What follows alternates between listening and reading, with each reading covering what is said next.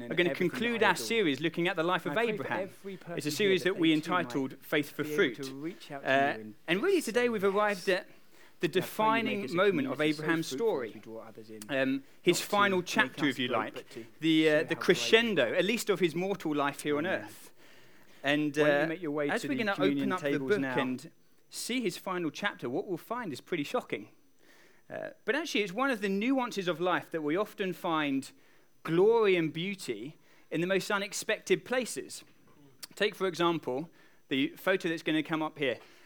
This bad boy caterpillar. Now, if you were to show this photo to my 3-year-old daughter, Chloe, she would probably say something like, Daddy, it's really yucky, which she actually did this morning when I showed it to her. She's really expressive, but she'd also say, I really love it though, Daddy, I love it, I really do, because she loves everything at the moment. But if you were then to show her the next photo, she would look at that butterfly and say, oh, Daddy, it's so beautiful. She'd want to hold it. She'd probably pick off the wings, but, we'd try and stop her from doing that. And she'd just say, Daddy, it's the most beautiful thing ever, because she likes beautiful things. She'd be mesmerized by its beauty. The thing is, though, Chloe would never have thought that something as beautiful as that would have come from something so unexpected unless she was taught to look long enough. None of us would do. You have to look long enough to realize that something so beautiful could come from something so unexpected. Let me give you another example. Now, you could never call this baby cute, really, could you? I mean, I guess people might go to the hospital and say, oh, he's a really cute baby, but deep down be thinking, don't send me any photos. And yet, ladies and gentlemen, this baby became this man. So, beauty in unexpected places. Maybe the exception that proves the rule. How about, let me give you a better example. Let me show you this. This is the Arctic, the northernmost part of the earth. And although it possesses a sort of glory for sure, it actually looks so fierce, doesn't it? It looks so cold and callous and uninviting. And yet, this is where one of the world's most breathtaking sights can be seen. The Northern Lights, the aurora. It doesn't perhaps project so well on the screen as it does on a laptop, but it's just amazing. And year on year, thousands upon thousands upon thousands of people travel to the Arctic and make the cold, arduous journey in order to get a glimpse of the most beautiful and mesmerizing sight, really, in the planet. It's a heart-moving phenomenon. The most hardened cynic would say it's almost a spiritual phenomenon as you see God's artwork paint the sky. Beauty in unexpected places. And today, as we together look at the defining climax of Abraham's story, we're going to see something which on first glance will appear cold and callous and uninviting and shocking. The type of thing that has caused people in the past to glimpse at it momentarily and turn away in disgust. To say, how could a good God possibly ask that of someone? It's too much. Some famous people like Richard Dawkins use it as an example to say, you think your God's good? But there are people who don't look. You see, if you look for long enough and true enough, then you'll see something this morning so beautiful, so captivating that will warm your heart and move you forever. Like the Northern Lights streaming into the desolate Arctic and painting it with beauty. You see, Abraham himself leaves this climactic experience not feeling hurt, not feeling confused, not feeling abused, not questioning the goodness of God. Now, actually, he's convinced of the goodness of God more than ever as he leaves this scene this morning. He goes away a man full of worship, full of love, just captivated with this God who he encounters. Abraham's whole life has been a story of discovering who the living God is. That's what we've seen over these last few months as we've looked at this series. He's discovered through many trials and many ups and downs the love of God and the promise of God and his power to fulfill the promises. And the goodness of God has been worked out for Abraham, especially in the gift of a son, a miracle son, Isaac. This was a boy born to an old man and an old woman whose biological clock had well and truly ticked out. And yet they had a miracle son at the 11th hour. And 2 weeks ago, we saw how the arrival of Isaac changed everything. revealing the grace of God to an old man and an old woman. And we saw how Isaac really is a prototype of Jesus. Really, the birth of Isaac is all about the birth of the true promised son, the true miracle child that was to come. And here in the final chapter of Abraham's story, in 1900 BC, Abraham and Isaac, his son, climb a mountain and have an encounter with God. And they see God as they've never seen God before. They see Jesus. In this moment, the 2,000 years that separate the life of Abraham from the life of Jesus of Nazareth momentarily disappear, and they see him, and they're captivated by his beauty. They see something of what he's going to do for them, and for their descendants, and for the whole world, and for you and for me. And they're just blown away by it. So much so that when Jesus did walk the earth 2,000 years later, he says in John 8:56 that Abraham rejoiced that he would see my day. He saw it and was glad. It's here on the mountain this morning, in the final chapter of Abraham's life, that he really saw Jesus, and he filled him with gladness, the deepest gladness. And so this morning we're going to look ourselves. We're going to look and see what we find there. But you've got to remember the whole time through that what we read this morning was an event that happened and was written down thousands of years before Jesus ever walked the earth. And yet it's all about him. So Gus is going to come up and read it to us now. The reason why Gus is because it's a powerful story, and Gus has got real gifting in conveying something of the power of stories. And also I wanted to see how he'd managed walking around with that stick again. So Gus is going to come and read to us. Okay, we're reading from Genesis 22. You can follow it on the screen behind me. Sometime later, God tested Abraham. He said to him, "Abraham." "Here I am," he replied. And God said,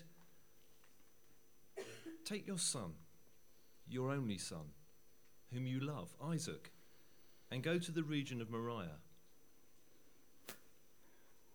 Sacrifice him there as a burnt offering on a mountain that I will show you."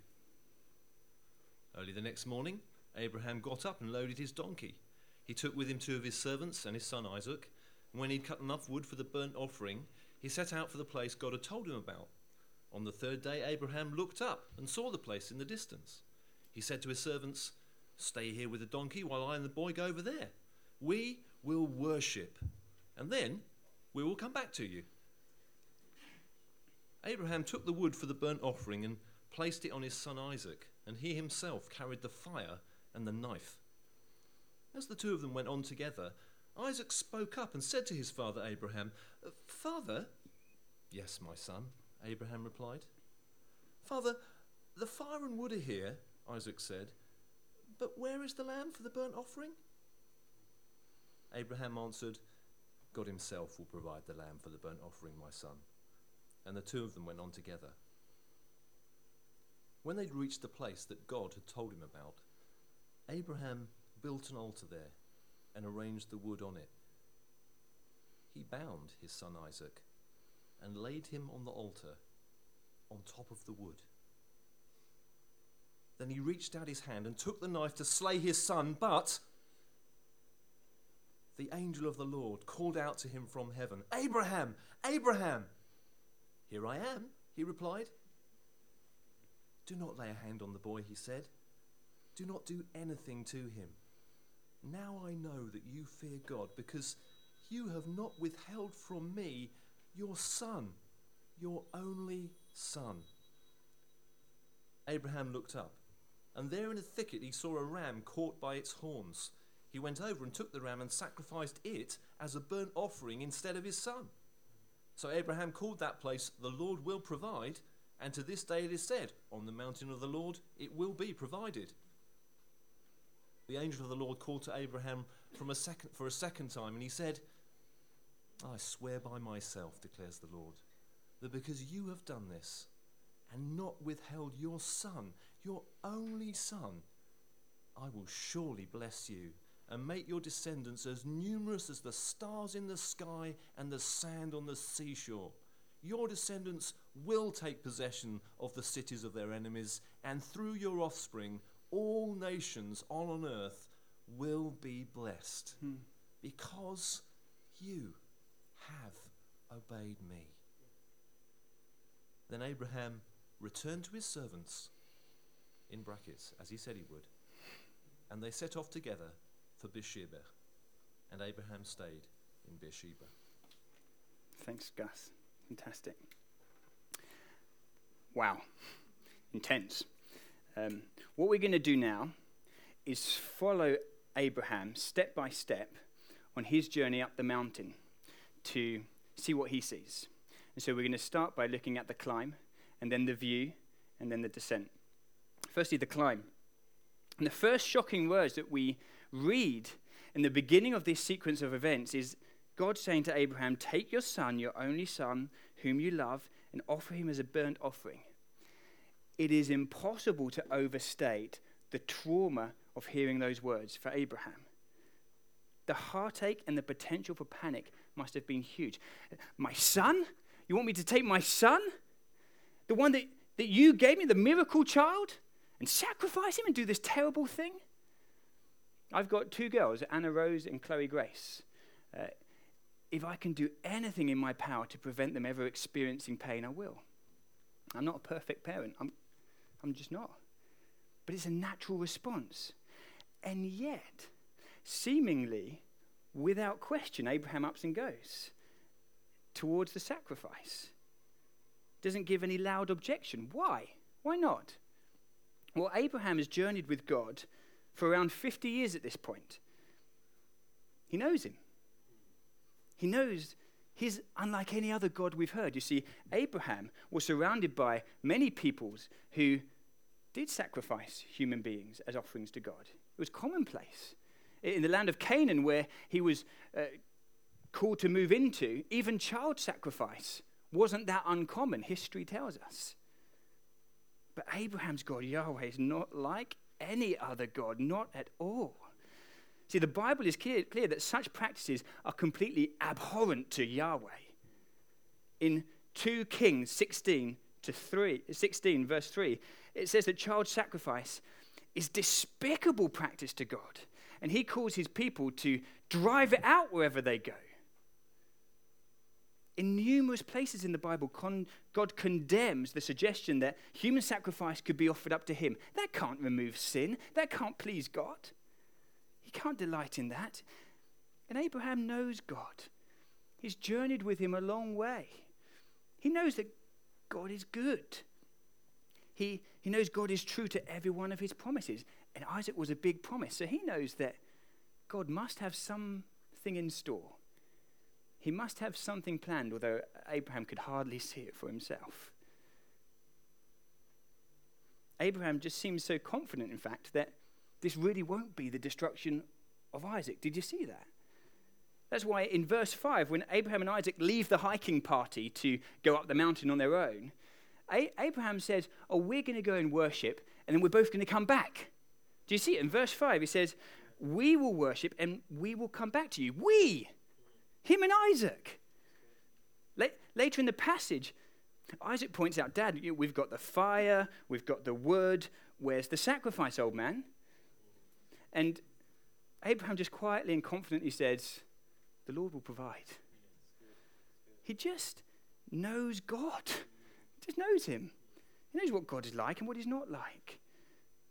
He knows God must have something planned. In fact, in Hebrews 11, it tells us that Abraham was so convinced of the goodness of God that he figured out even if Isaac was to be sacrificed, God could raise him from the dead and would do.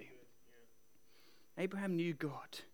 And so he interpreted this most ugly of experiences in the light of God's goodness, rather than interpreting God's character in the light of this ugly circumstance. I wonder, do you do the same? Does your understanding of who God is dictate how you see your situation, or does your situation dictate how you see who God is? That's the first thing we see. What next do we see as we walk with Abraham on his journey? Well, we see that God calls him to take a 3-day journey. He doesn't just say, find Isaac, kill him. He doesn't say that. No, there's a journey involved. There's a process. There's preparation. It takes 2 days to walk the 45 miles from Beersheba to Moriah. It won't be until the third day that they arrive and go up the mountain. And the third day is often very significant in Scripture. In several places, a life-changing encounter with God requires 2 days preparation for the third day moment. Okay, so in Exodus 19 and verse 11, God commands the people of Israel to consecrate themselves and prepare themselves thoroughly for 2 straight days, because on the third day, God was going to descend Mount Sinai and they were going to see him. It was going to be a big encounter. They had to be prepared. Jesus' disciples, for 2 days after his crucifixion, hid away while God prepared them, though they didn't know it, for a third day encounter with the risen Jesus. Abraham and Isaac are sent on a 2-day journey precisely because the third day was all about they're going to see God and they're going to encounter God. That was God's plan. Maybe some of you are in a tough moment at the moment, not knowing that perhaps God's got a third day in store. What's the next thing we see? What's the third thing as we climb with Abraham and Isaac? Well, we see that he doesn't just send them on a 3-day journey anyway. He tells them to go to Mount Moriah. Now that's interesting, because Mount Moriah was in Jerusalem. 2 Chronicles 3 and verse 1 tells us that centuries later, Solomon, who was one of the great kings, would build the temple in Jerusalem on Mount Moriah. So here, Abraham and Isaac are sent to Jerusalem to offer up his son, his only son, the perfect place for such a holy sacrifice to happen. You see, Mount Moriah would later, under the Romans, be called Calvary, Golgotha, the place of the skull. This is where God's only beloved son would be executed 2,000 years later. God was sending Abraham to offer up his only son in the very site where God's only son would be offered up. You see, Isaac is a foreshadow of the greater son who was to come and was to die and was, on the third day, to be raised. Whether Isaac and Abraham were in the exact same peak as where Jesus was crucified is debated by scholars. It really doesn't matter. What is clear is that God was bringing Abraham and Isaac and us through them to holy ground, to the place where he would reveal his unfathomable glory and his unimaginable love through his son. That's the third thing we see. What's the fourth thing we see as we journey up Mount Moriah with Abraham? And I think this is the mountain, that photo. What we see is that Abraham catches a sight of Mount Moriah in verse 4, and then it's just like he fixes his face towards it, and he takes his son and he goes, and they leave the companions behind. No one else is able to go with them. How his heart must have been beating out of his chest as he and his son just take the lonely journey, leaving others behind, that they can see the place of tragedy, the place of encounter. And here too we see Christ. For the Bible tells us that Jesus fixed his sight towards Jerusalem and just progressed toward it, knowing that was going to be the place of his glorification, even his death, his suffering. And actually, as we read the Gospels also, the final week of Jesus, he just appears increasingly just more of a lonely figure, actually. More and more just alone, as he and his Father and the Holy Spirit journey towards his destiny, but no one else can really come. That's why Jesus says to his disciples, where I am going, you cannot follow. And he speaks of the cup he was going to drink, which they just couldn't drink. The fierce cup of the wrath of God. The cup of the fierce, loving anger of God in pursuit of everything that turns itself against the beauty and the life that God so freely wants to offer. He saw that cup of rejection. In the Garden of Gethsemane, Jesus was left all alone, as he proceeded towards that solitary place of sacrifice, just him and his Father. How beautiful, the love of God. It's what we see on the climb to Moriah. What else do we see? Well, we see that Isaac carries the wood for the sacrifice up Moriah. Okay, it tells us that in verse 6. Abraham lays the wood on Isaac. Now, I think on first reading, we can think, that's just plain mean. You know, don't make the toddler carry the wood. You know, that's out of order. Bad parenting. He needs to come to our little whoopee training program that we really love. But scholars say that Isaac, he was not a young boy, but a young man, actually, at this point. That's kind of the hidden context of the text. We get told that Adrian spoke last week about Isaac and his encounter with the other son that Abraham had. You can listen to it online. It's a fantastic preach. And at that point, Isaac was 3. And then it says some time passed, you know, a long time passed, I think it says in the scriptures. And then we get to this next chapter. Well, Jewish authorities, such as Josephus, who's an ancient historian, Jewish historian, says that Isaac was probably about 25 years old at this point. Okay? In fact, the Jewish midrash called Genesis Rabbah, which I looked at a little bit this week, it's a book of commentaries, a collection of commentaries from Jewish rabbis throughout the millennia, really, about the scriptures. And they say that he might have been as old as in his 30s. That's the situation. He's fully grown in his prime. Abraham's an old man, actually. He's about 125. In fact, in the same Jewish midrash, it observes by these Jewish, not Christian scholars, that as we see Isaac carrying the wood on his back, it's like watching a condemned man carrying his stake of execution on his shoulder. Or like watching a condemned man carry his cross. And it is like that. It's just like that. Because in John 19:17, it tells us that Jesus carried his own cross up the streets of Golgotha, of Calvary, of Jerusalem, to get to the place of the skull. Just as Isaac had done there. In Isaac we see Christ. And then as we reach the end of their climb in verse 9, Isaac is bound to the altar and prepared for sacrifice. And the most striking thing is, he doesn't struggle. We've already seen that he's a man in his prime against Abraham, who is weak and frail and old. If they're going to have a fight, Abraham's not going to come out too well. But they don't. Isaac just allows himself to be strapped down and bound. This is not child abuse or bullying, as Richard Dawkins so foolishly comments without knowing the scriptures. He scoffs at the story as if it's evidence against a good God, whereas Isaac is completely complicit. He consents to being offered to God. He is willing. No one is taking his life from him by force. Can you see Jesus in Isaac? You see, in John 10:18, it tells us that Jesus is the good shepherd who lays down his life for his sheep. And then Jesus says, no one takes it from me. I lay it down of my own accord. I have authority to lay it down and to take it back up again. It's not that God the Father forces Jesus to do something against his will. No. Just as Abraham didn't force Isaac, but Isaac chose the altar, so Jesus chose the cross. He chose it to pour himself out, even staring in the cup of agony, to pour himself out so that all of his righteousness and beauty and life could swallow up all of our sin and all of our rejection, all of our death. All that is his, given to us. All that is ours, taken by him.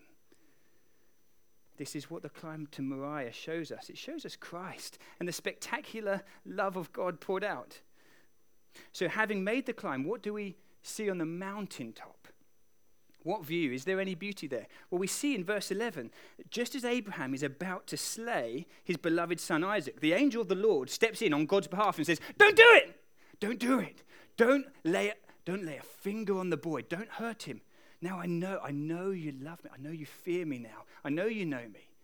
That you didn't even deny me your own son. At the mountaintop, Isaac is given back to Abraham, and Abraham's confidence in the goodness of God is completely vindicated. But still, there's an altar that's been set up. And still, Abraham knows a sacrifice needs to be made. After all, he's in the presence of holy God. He's on the mountain of God. And Abraham knows he's not a good man. He's not. I mean, he's the one who gave his wife to other men, pretending that she was his sister. He was the one who slept with other women in order to get the child that God had promised through Sarah. He's the one who used to worship pagan gods. This might not have been his first brush with human sacrifice. It might not have been. Just don't know. And yet he's in the presence of holy God, and God is pure and perfect and wonderful. Do you know, sometimes when I get up and go to work in the morning, in a hospital morning, I have to get up early, it's dark, get my clothes on, and I look in the mirror and think, yeah, I look okay, actually.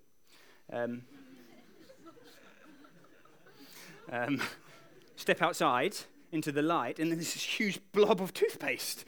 And I'd never seen it. And that happens incredibly frequently. Or like baby sick or something. This was a stepping into the light moment for Abraham.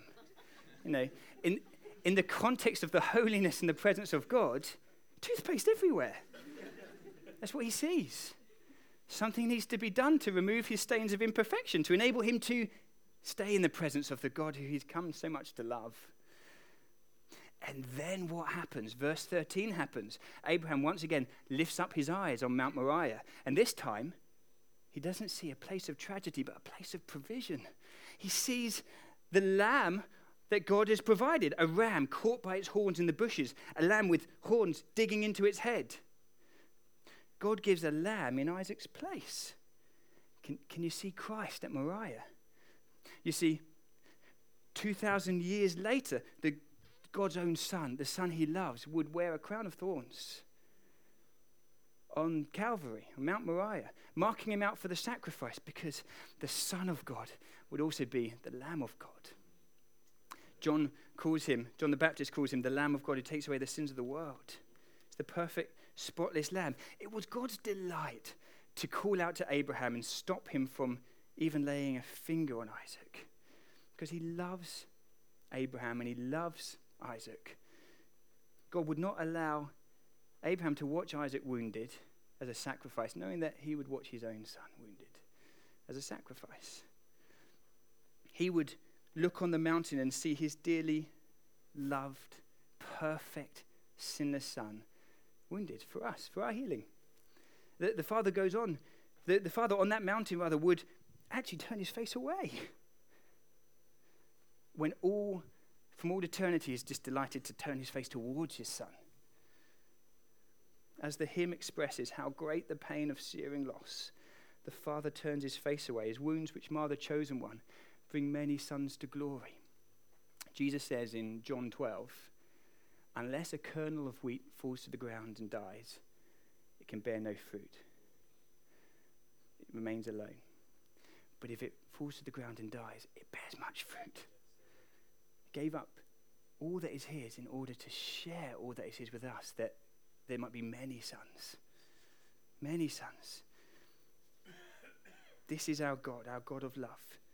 But you may still be asking why. You may still, even now, possibly gaze at Moriah and still see just too much horror mixed in with beauty. And there is horror there. But why the cross? Why Moriah? Why does it have to be a Moriah? You need to understand something about God. You need to understand something about him. The Bible says in 1 John that God is love. We sung about it during worship. What does that even mean, though? Well, it means from all eternity, God has existed in the most mesmerizing and dynamic and beautiful, loving relationship. A single, lonely God couldn't do that, but our God is triune, 3 in 1, perfectly united in a loving relationship. The Father, from all eternity, has been pouring out his love and his life to the Son. And the Son, in return, is just delighted to look at his Father and to be poured it back out to him. And the Spirit has been swept up in it, communicating the love and the life of God from one to the other. This is the Trinity. This is what the Church Fathers coined a Greek word to describe, calling it the perichoresis, meaning the dance of God. Each person delighting in the other, moving around the other. It's beautiful, inseparable union of love. The love of God is by its very nature self-giving and life-giving and drawing others in. The Father gives himself to the Son, his love and his life. And the Son gives himself back to the Father, delighting to look towards him. And the Spirit communicates the love and the life of the Father to the Son, and vice versa. It's self-giving. It's life-giving. It draws others in. Very different to the inwardly curved love that we so often have when it's all about me. And there are moments in the Bible when this is vividly penetrates and it bursts into life, like at Jesus' baptism, when the Father suddenly can't contain himself and says, "This is my Son whom I love." And the Spirit descends upon him. And Jesus is lifted up. And John the Baptist sees, this is the Son of God. The Trinity comes into play, and we see it in Scripture. It's not a theological tag-on. Oh, the Christians believe in that funny thing called the Trinity, which they can't really explain. No. This is truth, and it's all throughout Scripture, and it's essential to our understanding of who God is. The Father loves the Son.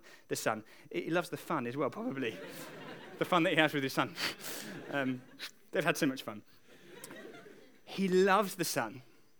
In fact, it was because of his love for Jesus that he created all things to draw others into his delight for Jesus. And so in Colossians 1:16, it says, all things were created by Jesus and through Jesus. I think we read it this morning, didn't we? He should have the supremacy. All things were made by him and for him. Well, what's that all about? It means that creation was a burst into being. It burst into being as a result of the intense love of the Father for the Son, such that love drove creative activity. And actually, that love directed all that creativity for the glory of the Son, because the Father so loves the Son. The Father figures others have just got to see him. Now, I'm a bit like that with Chloe. Like, seriously, she's bouncing up and down on a trampoline. You've got to see this. But the Father loves his Son, and everything about him is beautiful. Self-giving, life-giving love. He wants to draw others in.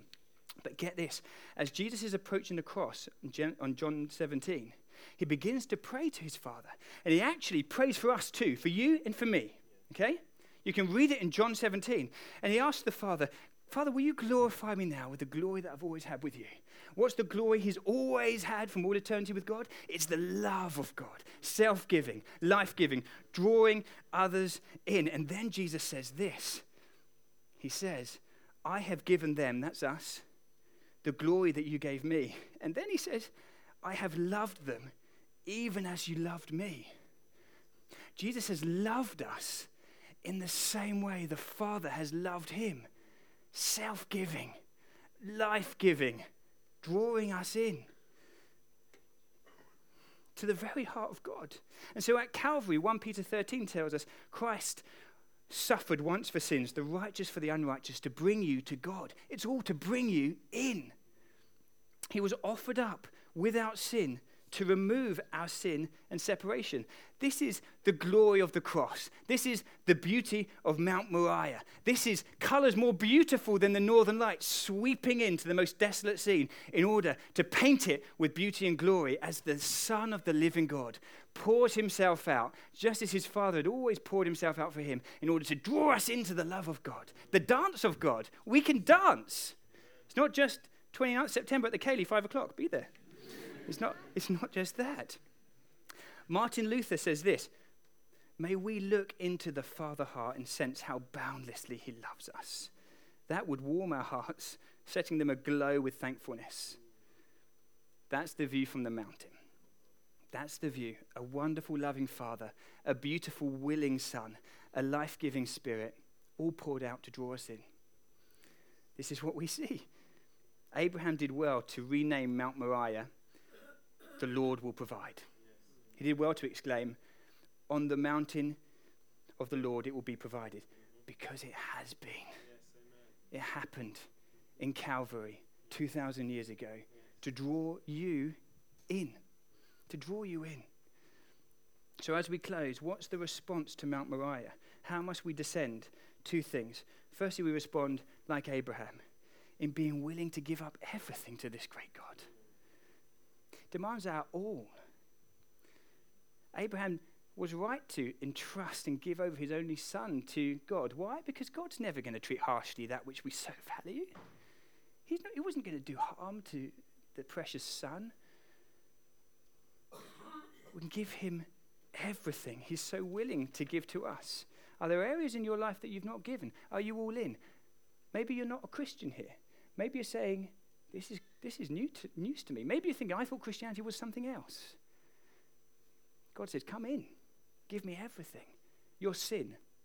Repent from it. Give it to me. Don't carry that burden anymore. Know my love in my life. Maybe for you it's something else. Maybe it's you need to just be all in with your gifts, or all in with your possessions, or all in with your reputation, or whatever it is. It doesn't mean you become a hermit that stays in church all the time. No. Far, far, far from it. It means that you're always looking to be like your Father, poured out. Secondly then, as we descend Moriah, we need to hear, like Abraham, the blessing of God. In verses 15 to 19, God commands the most almighty blessing over Abraham once again, saying to him, your descendants are going to be more than the stars in the sky. He was ready for a renewal, even an upgrading of the promise. God's promise to Abraham can be summarized like this: through you now, I will draw many, many, many others in. Oasis Church, that's God's command to us too. The same command. Go out and multiply. Draw others in. Having seen him, having tasted him, keep looking, keep tasting, keep being with him, but then draw others in. Don't keep this to yourself. Love like he loves. Self-giving love in your place of work, in your university. Life-giving love. Love that draws others in, doesn't exclude anyone. Jesus says in John's Gospel that people will know we're his disciples by our love. What is faith for fruit all about? Seeing our great God, giving all to him, drawing others in. Drawing others in. We're going to finish there by taking communion. And this is an opportunity to respond very physically and very practically to what we've heard. To take hold of Jesus again and unite yourself to him. To almost take him right in. There's nothing special about the bread and juice. You can munch on it afterwards. No one's going to be offended or thinking you're irreligious. But God did provide us the bread to show Jesus' body broken, the wine, his blood poured out, in order to draw us into the love of God.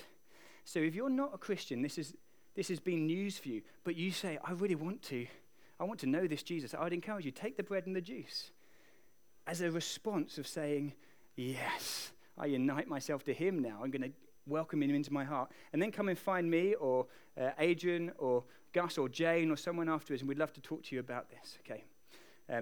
So the band are going to come up and play a song for us. The welcome people, if you would kindly get to the communion station so that you can pour out some juice for us. And then one by one, we can come and take some bread and some juice.